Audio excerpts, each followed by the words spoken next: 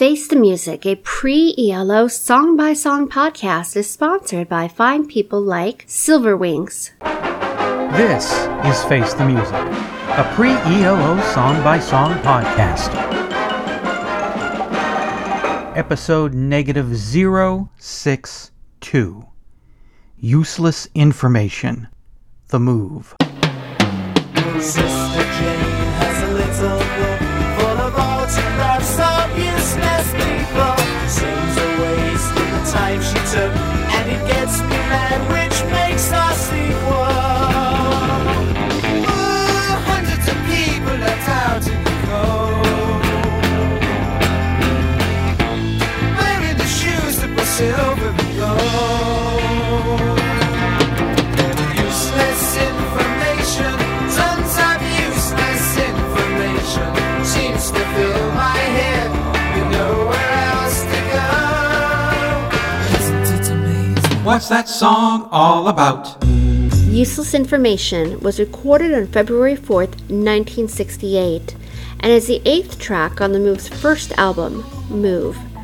Carl Wayne sings lead. Did you know Japanese Air Marshal Yoshio Nagamoto invented the zero, then found out it was all for naught? I'm Eric Paul Johnson, And I'm Eric Winsenson. and the Move do a song about the podcast.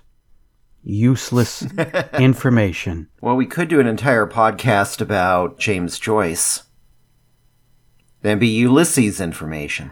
Oh, I see where you're going there. Yeah. Yeah, you're making a literary joke to somebody who's currently reading a Weird Al biography. Yeah. I despised last week's song. I really hated that. So, it was really, really nice to hear a song that I adore. I love this song. After the onslaught of distorted noise from last week, it was nice to hear a smooth, catchy little pop song here. Didn't rub my nerves the wrong way. So it was a great song. I loved it. I'll have more to say as we go on, but it's a great way to start side 2. For me, anyway. Maybe when Sensen hated it. Nope, didn't hate it. Didn't love it, but didn't hate it. No, it's a good song. There are a lot of aspects about it that I noticed, though. It feels like the Move progressing, I should say. Yeah. I see them moving away from their early singles where they just did everything and threw everything in. It's nice to hear an original song to kind of get the bearings rather than another cover. Mm-hmm. I'm seeing them move closer to what they would become with Jeff Lynne joining the band. Yeah. So where Roy Moove was trying to move the band rather than the psychedelic freakout stuff and throwing everything in to prove what a genius he is to just regular solid songwriting. Yeah. Lyrics are really good on this. Production's really good. You've got some acoustic guitar that pops up here and there throughout the song. Some great vocal melodies on here too. So everything's put together well. I probably will like it, actually, if I hear it more often, to tell you the truth. I like it a lot better. It's just, at this particular point, it's a good song. It's just not a wonderful, mind-blowing song. No, I wouldn't call it mind-blowing. It was definitely pleasing. The first time I heard it was last week, and I loved it right off. I mean, it was such a nice relief to hear a song that didn't really get under my skin in a bad way after what we went through last week. It sounds ahead of its time, actually, to me. It came out in 1968, but it really sounds like early Wizard, maybe early 70s, mid-70s. There's just a sound to it that says to me, if I was to date this, I would say, 1973? It's 5 years ahead of its time. Well, if you were to try to date it, it would probably just say, let's be friends. Yeah, pretty much. My wife would probably have an issue with it, too. That opening drum. That didn't sound 60s to me. That sounded 70s. And also, it reminded me of Ode to a Centipede on the Buckner and Garcia Pac-Man Fever album. Oh, okay. It's interesting to see that the Move influenced Buckner and Garcia and their songs about video games in 1982. Lyrically, I think this is another historic first and probably an historic only time in rock music where the word astracane is used. I haven't heard every song ever, but I find it hard to believe that somebody else used astracane in a song. Well, that's some useless information. That is some useless information. It's a nice coat, something to put over you made out of sheep's wool to keep you warm. Ah, okay. I know what you're talking about. Yeah. As opposed to Astroglide, That's another completely thing. which I think that's actually been used in a lot more songs. I'm sure, yes. And there's something else here. I see all the time on Facebook people complaining about, technology, it's separating us all. People talking to each other, it's dying. The computers, the phone, it's killing everything. Well, here's a line from a song that's 55 years ago. And it says, "Isn't it amazing? Now you can see why conversation is dying." Isn't it amazing? Now you can see why conversation is dying. It's kind of like what we said when we covered The Way Life's Meant to Be. Everybody thinks that the past used to be great. No, we didn't have these problems in the past. Well, here you go, 55 years ago, and somebody is singing, conversation is dying. Pre-cell phone, pre-internet. I mean, there's even a picture of people sitting on the train or lined up waiting for something. They're all reading newspapers, not talking to each other. And yet, people today bitch about the phone cutting us off from each other. So, really, nothing changes. It's just the technical devices or whatever current technological whipping boy you want to base your tired old gripe on. Nothing really changes. Just the technology does. Just that a phone is able, once again, to give you millions more times of useless information Lots and lots of useless. than the newspaper could. Yeah, no, that's what always gets me is, they're saying, people are sitting there at the table reading their phone. I mean, look at Christmas Story. What does Dad do? He reads the When he's newspaper. not cussing about the furnace or working, he's sitting at the table with his newspaper open, trying to ignore his kids, which I don't blame him. And I do the same thing, sit there with my phone looking up articles and then getting the look from across the table. I'm here. See, I don't mind. I'm an introvert. I don't mind if Tulla looks at her phone while we're out at restaurants or whatever. I mean, we're married. We're around each other all the time. It's not like being at the restaurant is the only time we can talk to each other. And even before the telephones, when I would ride the bus to college, I would read books. Just because I don't want people to talk to me, especially people on the bus.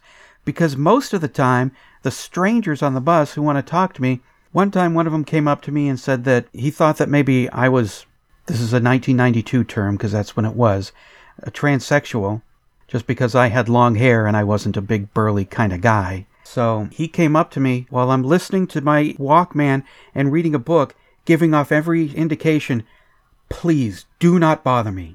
But he came up and talked to me, said he was a transsexual and he was ready to get the operation and everything was all set to go until God showed him the way. Oh, Yeah. I almost said, oh, Jesus, but...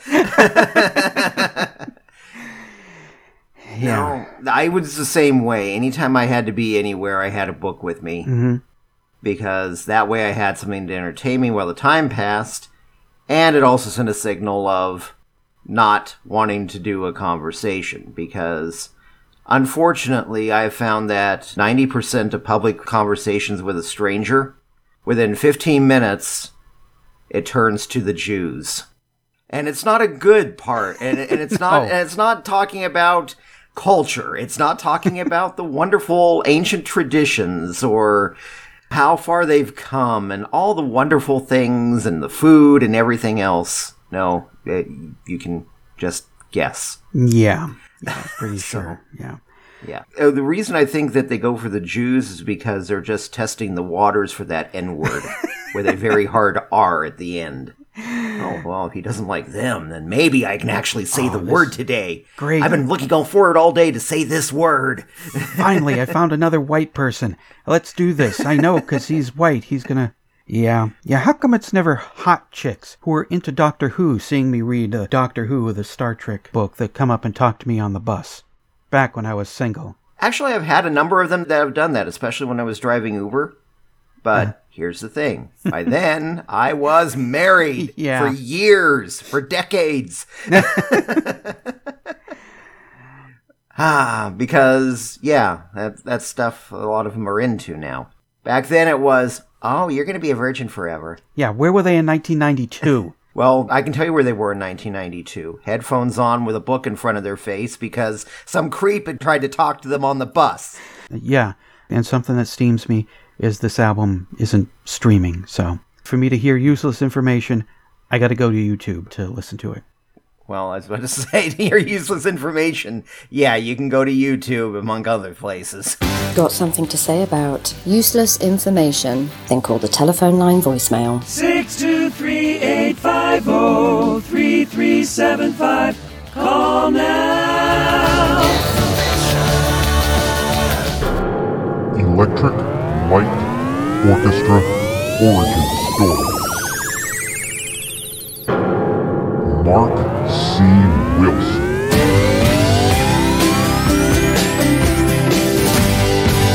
It was the 70s, and the radio would not stop playing Livin' Thing.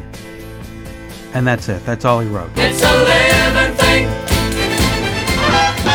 For information, what's going on in Lewiston, Clarkston, KRLC, your chief station. Hi, I am Eric Winsenson. And Eric has his own podcast. You know that big album an act had? Either the huge seller that broke them to a wider audience, or a world-famous act that became even worlder-famouser after the release of a massive selling album.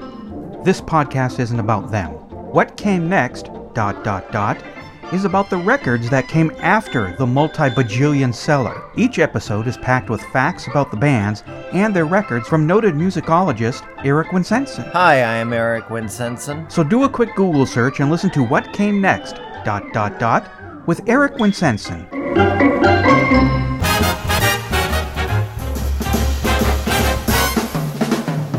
Well, hello, this is Dr. Troy with my thoughts on Useless Information. I love this song. It's one of my favorites by The Moves so far.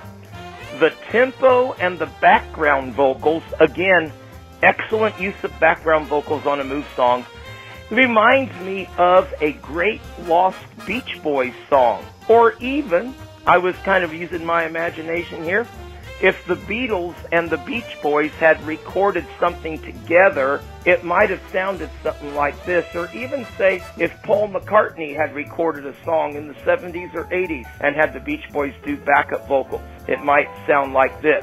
I was looking at, well, there was actually only one comment on YouTube when I listened to this song. I kind of thought there'd be more, but there was one comment and it more or less summed up what I was thinking. The person who left the comment said, this song anticipated social media by about 40 years. And he's absolutely right. It does. And I guess Useless Information has been with us for a long time, but it just seems to have multiplied to infinity in the past 10 to 15 years. Oh, well, I understand we're taking a break, and I will talk to you in September. This is Troy.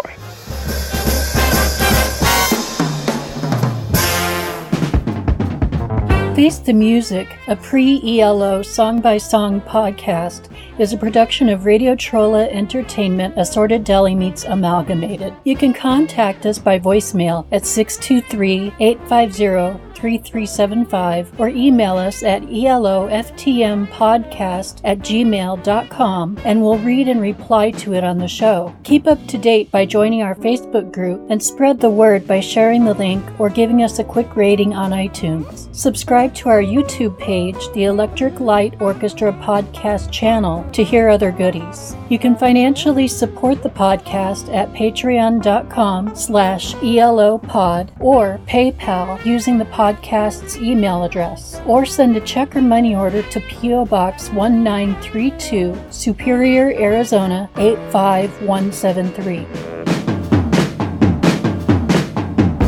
Next episode, Sing with the Strings of My Heart.